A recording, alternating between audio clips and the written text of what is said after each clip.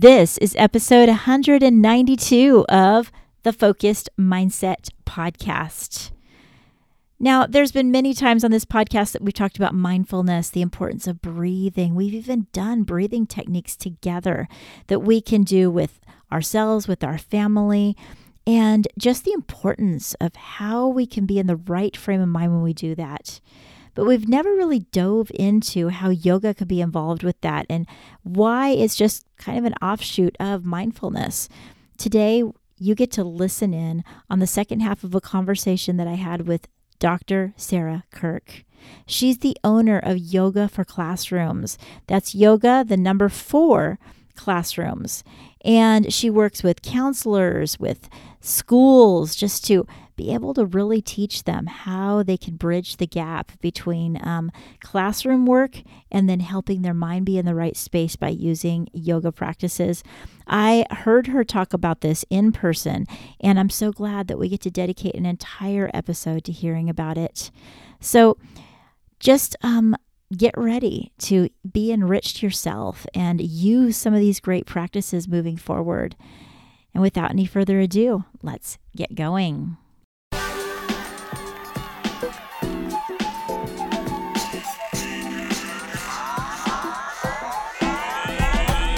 This is the podcast where you learn how to build stronger connections and have better conversations using the solution-focused approach.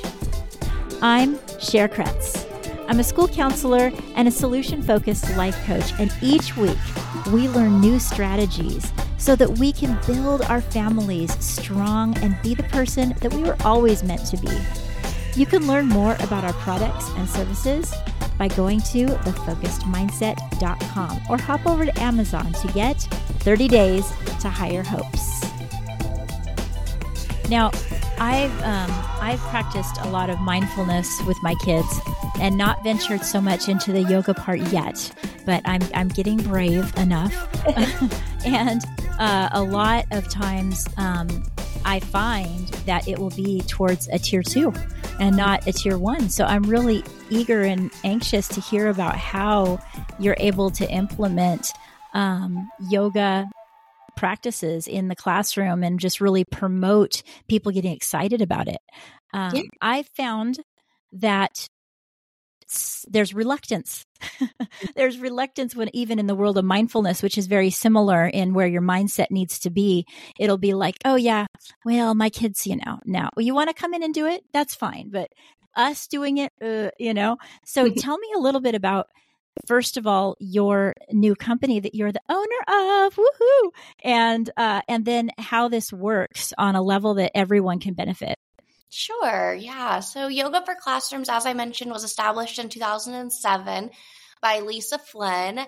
And Lisa was a lifelong yogi, but started to see her school age kids needing some additional tools essentially in their tool belt. And she was volunteering at her kids' school a lot and really just saw that it wasn't just her kids that were needing some of that. And it was then that she started creating Yoga for Classrooms as a way to implement these really small mindful moments into the day. Like I said, the mission and the vision behind Yoga for Classrooms is no props, no mats, no moving desks out of the way. These are quick, simple, no yoga experience for the educators required. And that makes Yoga for Classrooms a little bit different from some of the other things out there that really encourage a more traditional yoga practice, which is great if you have the time and space and ability. But like you said, so many people are scared of it because feels intimidating. It feels intimidating. Exactly. So Yoga for Classrooms, like I said, is not meant to be done with a ton of space. And that's something I learned. When I first was implementing yoga and mindfulness, I applied for a grant through Donors Choose, or I applied for a grant separate. Then I got additional materials through Donors Choose, and it was all the mats, and I got blocks, and I got, all the things. And I ran a yoga club at the school I was at, and it was wildly successful. It was a really big hit. And I did have the space at the time. I had a big classroom. as a school counselor, I didn't need a ton of desks and things. And so I would kind of push the tables out of the way, stack the chairs, and all of a sudden we had a yoga room. And like I said, it was a real win. And I'm not saying there's anything wrong with that type of yoga in schools, because one of the things that was most beautiful about it was it really did expose kids to the power of yoga at a young age. I, had conversations with students who are now in college and say, at the time I didn't really know why yoga was important. But now when I'm really stressed before a big exam in college, I go to a yoga class at my university, and they wouldn't have had that exposure and they wouldn't have known that was a tool. And that to me that's huge. A huge win. Yes. I certainly didn't have that in college and wish I would have. And so again, that was beneficial, not something I would have done any different. But I did, as you mentioned, I was seeing so much success. Kids were responding so well to it. I did start using it as a tier 2 intervention. I taught some of our students who often needed to take a break that I would get called down to their classrooms. I taught them some of the breathing techniques. I taught them some of the, small little mindful moments. And so then I would use it in those times. But that's when I realized, but wait a second, I'm not the magic here. It's the mindfulness that's the magic. So how can we get these students using these tools before I have to be called down, or not just once a week at yoga club, that sort of thing. And again, that's, truly how I found Yoga for Classrooms long before I found, I knew I'd be in this position, because Lisa created the program for all educators. It's not a school counseling program. That was her vision, really. Her vision was to create it for all educators and for it to be implemented, in the classroom. I even remember going through the training as a school counselor being like, wow, oh my goodness, she's not telling me I have to do all of this. Oh, this is so cool. I just need to train my teachers on this, and then back to your point too, I am always the first to admit, I have a yoga and mindfulness practice as an adult, but I'm not a professional. I am not an expert. And that is, I think I bring something really special to yoga and mindfulness in the school, because I'm not going to look like somebody in a magazine or on the TV or something, and it kind of eliminates any, feelings of you have to be a certain way to be able to do this. So, I would be teaching something that the teachers could use in their class, and I'd fall over when I'm trying to, lose my balance, or I'd talk about a deep breath, to hold it for 5, and I'd get to 3 and not be able to hold it any longer. And that's okay. We're all on a journey, and,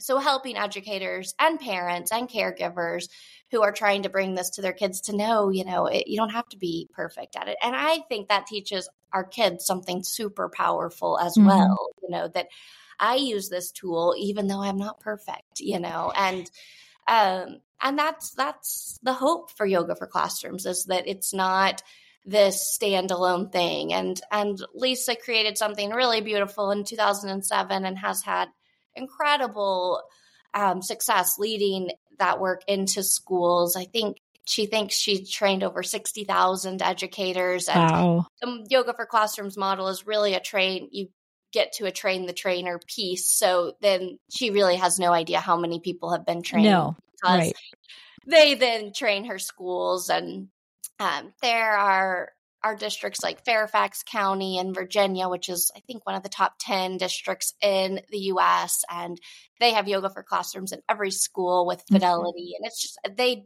have done that because they've seen the impacts and the behavior referrals go down and the climate improve and teacher and educator, morale increase. And it's pretty neat to see. True. I'm still learning a lot about the schools that are implementing it, but every time someone reaches out to share their story, it always comes back to, we're doing this because we saw that it worked, and we saw that as a tier 1, everyone does this preventative support. It truly makes a difference. I remember I was asked to come into a staff meeting and teach them some mindfulness. Mm-hmm. And they all just seemed so over it. They were all just like, oh, here we go. They're going to have the counselor do a thing, and I had them breathe in. And as they breathe in, you're doing your best, and breathing out, let go of the rest. Mm-hmm. And we did that a few times. Mm-hmm. And off they went to their classroom. And it wasn't until months and months later that I had to go into this random teacher. I didn't even go in her room very often. Uh-huh. And I was helping with a student, and she goes, hold on. I have to let you know that breathing in, do your best, and out, let go of the rest has helped me so much this year. I can't believe it. And I'm like, we just don't know. Like, these things are helping the people that need it, even the teachers. It helps them. They're helping. We're training them to help their kids, but it helps them cope. And it's so important because we need the tools to have ourselves be at peace. And by giving our student that moment, we're giving ourselves that moment too. So it's so important. Totally. Oh, absolutely. I mean, I could tell 100 stories of when I was a school counselor, moments that, I'd be teaching a lesson or visiting a class or helping a teacher, in a difficult situation. And all of a sudden I would realize I was becoming dysregulated. Right. And I carried my Yoga for Classrooms activity cards everywhere. And, I would say, I think I need this. Do you all think you need this? And sure enough, we all needed it, and I mean, if I would have tried to continue teaching that lesson or, doing whatever I was doing, it was going to be difficult for all of us because I wasn't in the best place either. And so I do love that about those, quick mindful moment breaks. They're as good for the rest of us. At Yoga for Classrooms, we really like to emphasize and we train educators that not all mindful moments are perfect at all moments. So like, for example, we have energizing mindful moments. We have calming mindful moments. We have sequences when, we've been seated for too long. We have sequences for test anxiety, things like that. And I always tell, my students when we're doing that, it's like, I need an energizer too. Or, it's really for everyone in the room. It's not just for the students. So. It's so true. So give us a rundown. I mean, you just piqued my interest quite a bit. Give me a rundown on why Yoga for Classrooms is powerful and a little bit about what it offers that you feel is different than all the other stuff that's, splashing around out there. Well, I can tell from my experience, like I said, when I was a school counselor having success with yoga and mindfulness, I started looking into it. And there's a million, card decks out there. There's a million books out there. And a lot of them are really, really great. But what Yoga for Classrooms offers far beyond just the card deck or just the products is the training that goes along with it. So like I said, our model gets to the point where it's a train the trainer. So we have a foundational training that we want all educators to be trained in. It's a 6-hour training, can be offered in a variety of formats. We have available in an asynchronous self-paced format, so educators can do it on their own. We offer it quarterly in a virtual but live Zoom setting. And then we go out to schools and districts all the time that want to do like a private training just for their staff. So we have lots of options, but that's really the foundational, like I said, 1 day, 6-hour training to get all educators prepared to implement it. As I mentioned, we teach about the why behind yoga and mindfulness, but then we also really dive into what parts of yoga and mindfulness are beneficial when. So you mentioned that you've done some mindfulness, but not so much yoga. So we talk about some seated postures that students can do just right before you start math, like this, we're talking 2 or 3 minutes, or some standing postures that, again, 3 to 5 minutes, but a quick little standing sequence to just get our bodies moving. So we really try to teach educators when to use them, not just here's a card deck, because I let a lot of card decks stack up when I was trying. Yeah. But when to use them and what sequences work for what and that type of thing. So Well, I like that because, test anxiety is a thing. All of these different it's calming down after they've been outside. And there's all these different places. So it's nice that if you're categorizing these type of things, it just makes it that much more simple. Right. More simple, but more effective too, because we just did a training not too long ago, and I had an educator in there who had been implementing yoga and mindfulness for quite some time, but just didn't have any formal training. And we were going through what to do if you're like an energizing sequence. And she chimed in. She was like, "Oh my goodness, Sarah, I've been doing that as a calm down strategy for years, And she was like, I wondered why that one didn't work very well. And, yeah.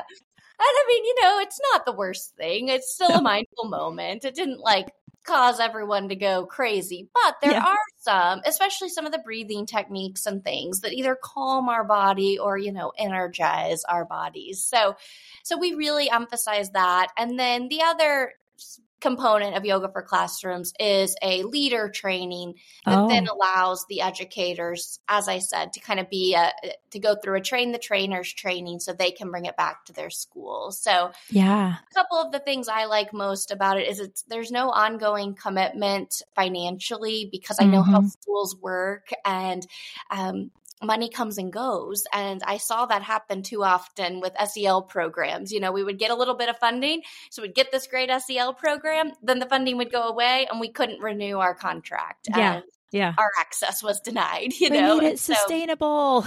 Yes.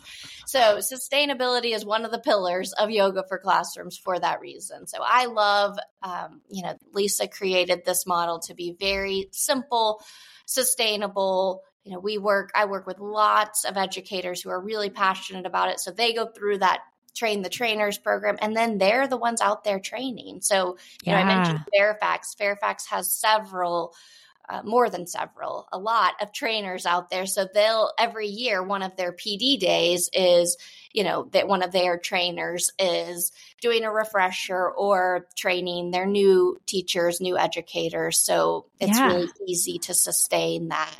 I mean, you think about it, really, it's what we talked about earlier. It's like she was able to lay that foundation, and the foundation must have been so important to her that this just makes it a no-brainer for you to pick up and keep rolling with this train. It sounds like, That's how a really exciting good point. is that? I hadn't thought about that, but you're exactly right. And I say all the time, I only moved into this role because she's built something so beautiful and with such not just a strong foundation, but one that, it just really does work, and it does so with ease. And again, I love that it fits into this idea that we have to all be doing tier 1 supports. Lisa, even before, years ago, way before she was ready to retire, and I fortunately got to step into her shoes. But when she was training me, she said, Sarah, you can't do this all. That's not what yoga classrooms is meant to be.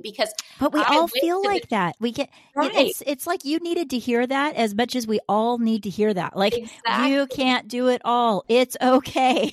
I know, exactly. And at first I was like, wait, but I want to, and I want to bring this back to my school. And she's like, that's not the yoga for classrooms model. You can bring this back to your school, but you've got to bring it back to the educators, and then the educators roll it out to everyone. And it kind of goes back to what I said, that a lot of the schools I've worked with, and I guess now that I say it out loud, I was guilty of it too. I was almost making it a tier 2, tier 3 support, because as a school counselor, I could only do so much, but really what we needed was it to be implemented at tier 1. And Lisa knew that from the beginning and built the program to be that way. Yeah. Even if we all just take small steps forward in that regard of not only looking at, first really just choosing to practice it for ourselves, right?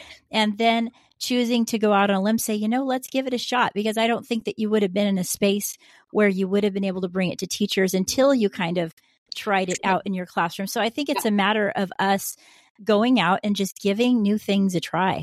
And honestly, once we see the benefits just of our brain function and our focus and everything with simple mindfulness and movement techniques that can, to me, that's like a given. Give it a try and you'll be sold, at that point. And then it's just a matter of getting out of your comfort zone, I think. Totally. Yeah. And then here you are in front of all the adults. Here you are, which is even more vulnerable. You're up there in front of all these adults saying, all right, let's do this. And we're going, oh man, do we really need to do this right now? You're like, yes, we do. But like you said, I've had so many experiences, just like the one you told about the breathing technique, where they're a little hesitant, but then that never fails, that at the end, they're like, ooh, that kind of works. Yeah. It's that. So true. It's so true. It's the same way with solution focused. I dig deep into helping people be better solution focused communicators. And people are like, oh, I think it's okay only in certain circumstances. And I'm like, well, just try being really quiet and asking questions. Just try. And just please try first because kids are amazing. They come up with the most amazing solutions when you give them the chance to turn on their brain and think, and couple that with mindfulness, and kids just, and adults too, they will light up and create a beautiful future for themselves that, it doesn't need to be on your shoulders. It's their life, right. And it just all goes hand in hand when we're willing to just be helpful. So, in that regard, like, you've made a ton of steps forward, and I know from experience that all of those steps are not always easy. And everybody knows that I talk a lot about how we need hopefulness in our life. Can you think of a time that might help us that you were stuck, that just kind of moved you towards a hopeful place? Yeah, gosh, so many in this work. Sometimes I think education can feel very hopeless in a lot of ways. I mentioned that the bulk of my experience is in Oklahoma, and Oklahoma can be a really hard place to be an educator, although it's not lost on me that it can be really hard to be an educator everywhere. That's not unique to Oklahoma. Oklahoma just has unique challenges. And I think there can be a lot of hopelessness. And I talk to educators all the time, and I sense that hopelessness. Now, myself, I am not a hopeless kind of person. I'm a very glass half full kind of person and very hopeful person. So when you ask the question, I'm like, oh gosh, I could tell you 100 times that being hopeful, that things work out. But the one that came to mind that I think I want to share is when I first started my work at the Oklahoma State Department of Education, and I was hired to support school counselors, but as I said, to really support lots of different educators as we build strong systems. And it was a very daunting and overwhelming task. Oklahoma had not historically had extensive support at the state level. We don't offer regional support the way many states do. And we don't offer county supports the way states like California do.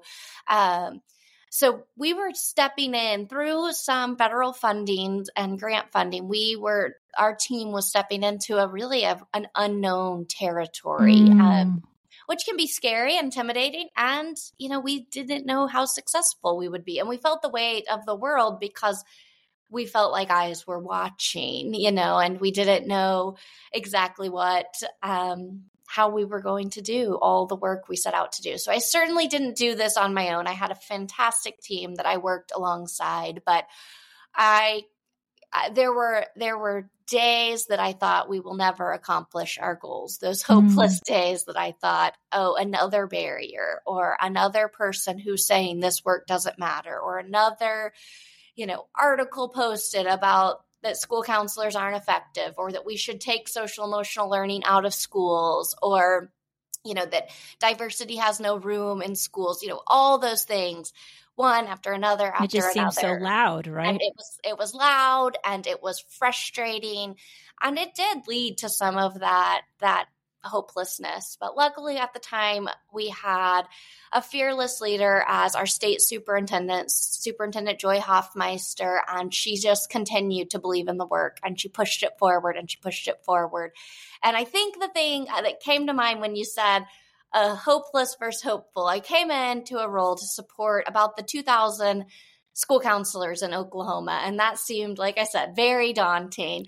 And school counselors were overworked and undersupported and all the things. And at my time, during my time, my 3 years there, we were able to decrease the school counsel or the student to school counselor ratio from 411 when I started to 356 Wow. when I left. And so that was a huge win. And again, against those odds of a lot of hopelessness, a lot of discouraging things happening. And to me, what makes that story pop into my head when you say hopeful is if that type of change can happen in a pretty difficult climate and during a difficult time in education in the state, then change can continue to happen. If we can do it despite the odds, to me, that shows that there is a ton of hope in education. So. I mean, it totally makes sense because it's what we focus on. And there are times when we're not going to beat around the bush. Sometimes we're focusing on that glaring thing that seems hopeless. And then it takes, someone like your fearless leader or someone else to be like, I need to move over here and focus on the area that's going to move closer and closer to this hope that we have of having the counseling programs run as possible and really just helping the counselors have a lower caseload, the whole thing. It's like that seems like a perfect example of how you had to endure, and I feel as though that's probably why that popped in your mind, because many times we don't talk about how endurance is needed for us to be able to keep seeing that glimmer of hope, because you could have let that hopelessness swallow you up and been like, I'm just going to settle right now, but then you wouldn't be even close to where you are here. So it's really cool to know that endurance pays off in the long run. Yeah, absolutely. I like how you put that, because I do think there are times, and I think all the educators listening out there, I'm sure, could give 100 examples of times that working in public education has felt hopeless and has felt, like we're never going to get to where we want to be. But we do have small wins every day. And, that I always talk about our why, remembering our why and remembering the work we do and why it matters. And sometimes that's what we need to focus on at the end so that our endurance can maintain, right? Like you said, because it can be hard at times, but the work and is someone, I know that I spoke to a teacher recently that was talking about the heaviness of the burden of all of the things that have to get done. And being very close to a first-year teacher, she was saying, I don't know if I even want to continue teaching. I don't know if I want to. And my thought is that's normal. It's normal to go through it. It's what you do with that matters, and when we feel that like, I don't know, I feel like we need to acknowledge that that's normal rather than just being like, I guess that's a clue that we've got to give up. And maybe it's not. Maybe it's a clue that we need to keep going, because it's even that much more important that we get to the other side. So we discover, maybe it is that teacher is meant to be doing something else, but she has to move through it to be able to get there. I mean, I think that where you're at, you seem like you're in your purpose, that you're in a place in your life where you're so comfortable with where you're at. So clearly it wasn't meant to be for you to stay, leading those 2,000 counselors to continue. You needed to move forward, but you needed to move like through it. Right. That's so interesting to me, because I think people just like, stop, but maybe it's through, Yeah, absolutely. And then everything changed when you moved. How long ago have you been in California? How long ago did you move? We moved in June, so it's very... Oh my gosh, you are so new. So this is your first year of California. Yeah. Yep. How do you like the weather? Oh my goodness. I mean, I can see out my window right now, my bright blue skies. Yep. This sweater is way too warm for this time of the day. I got dressed this morning and it was a little cooler. It's Hey, phenomenal. we wear it for style. All Yes. right. It's fall, so Yes. we wear sweaters. Yep, you fake it. Yep. No, And that's why thanks. if you go to now, people who come to visit California, you'll go to a store and you'll be like, what is this cheap place having such thin sweaters that they sell? Yeah. It's because that's all we can really wear. Exactly. Exactly. Yeah. But if you travel back over and then you're like, oh no, these clothes won't work at all. What am I doing here? I know. We're actually packing right now because we're heading home and it's very cold in Oklahoma right now. We're like, well, I guess we're going to have to wear our big coat on the plane, even though it's going to be 70 when we take off, because we are going to need it when we land. So, and you know what? I think you've been here long enough now to where the cold will feel colder, probably. yes. I hate that because I grew up in Seattle, and I have to own the fact that now I have California blood. And when I go home to Seattle and stuff, I'm like, oh my gosh, it's so cold. Yeah. Well, we've even seen some of that here. You know, we'll go on a walk in the evening and it'll be, 60, Right. but the sun's down and people are in like puffer jackets, We're like, no, you don't need a puffer jacket right now. But give yourself a few years. Yeah. Yep. I'll probably be that soon. So, in a few years, like, think I need a sweater. They'll be like, what? So, yeah. Well, I am so overjoyed to be able to really just discuss some of this with you, because it's necessary for us to have these kind of conversations for the people that are out there doing the hard work to know that they're not alone. We're in it together, that this is a journey, and whether we're focusing right now on our foundation and how we're giving support to the people around us, or whether we're in a place where we need to jump into our new opportunities and move forward, it's so critical that we come together and discuss these things. So I appreciate you so much for taking your time here. Thank you so much for having me, and thank you for the work you do. I think it's so important. Like you said, I think we need to support one another, and I think we need to acknowledge the really good work that we're all doing and know that we are making a difference. So I appreciate what you are doing to make a difference, and I appreciate you having me on. Thank you. Now, tell us how we can get a hold of you. What if, because I know this is happening, someone's like, wait a minute, pump the brakes. I need yoga in my classroom. Tell us all about how we can get a hold of you. Sure. Yoga for Classrooms has a website, Instagram, Facebook, TikTok, and it's all yoga, the number 4 classrooms. So yoga4classrooms.com, at Yoga for Classrooms on Facebook, Instagram, and TikTok. Really easy. Yoga number 4 classrooms. Myself, that's perfect. I'm also on social media, as you mentioned at the beginning. I'm on, let's see, what am I on? Instagram, Facebook, Twitter, and TikTok, all as counselor_Kirk. And I have a website, www.counselorkirk.com. So pretty easy. I love engaging. For Counselor Kirk content, it's all about not reinventing wheels. I try to share out resources and share good ideas. Oh, and YouTube. That's the other one.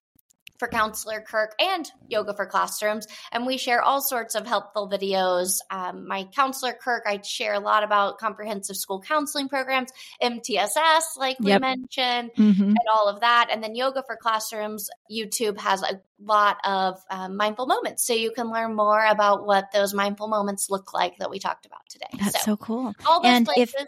If any of you guys would like to go to the National Counselor Conference coming up here in Kansas City, Missouri, right? Yes, I'm doing one. I'm doing one about yoga and mindfulness to improve school climate. So similar to what we talked about today, but a little bit more about using it to really improve the overall school climate. So that's awesome. And I'm doing solution-focused conversations. So that'll be so cool. Awesome. Maybe we'll be able to jump into each other's sessions. Absolutely. And have lunch or something. But yeah, come visit us. If you guys are coming to the conference, we'd love to say hi. And I guess it's time for us to wrap this up. This has been amazing. Thank you so much, Sarah. You are so welcome. Thank you. Before you go, don't forget to check the show notes where I'm going to leave the links to my social media and the different places you can find me. And I want to invite you to be a part of my email community. It's absolutely free. And this year I'm doing so much writing and so much reflecting, and I want to send things directly to you. I send the special notes to my email community, and you can email me right back. You have a direct line to ask me questions without any barriers of a website or anything. Check the show notes for that link or go to thefocusedmindset.com. And if you click on getting the journal prompts, you also automatically are able to be a part of my community. And if you're interested in supporting this program, there's 3 ways to do it. 1, make sure you're following this program so it comes up as one of your favorites. 2, share it either on your social media or with someone you love straight to their email. And the 3rd is to leave a review, and I love reading those. By supporting this program, we're helping people be solution focused. See you next week.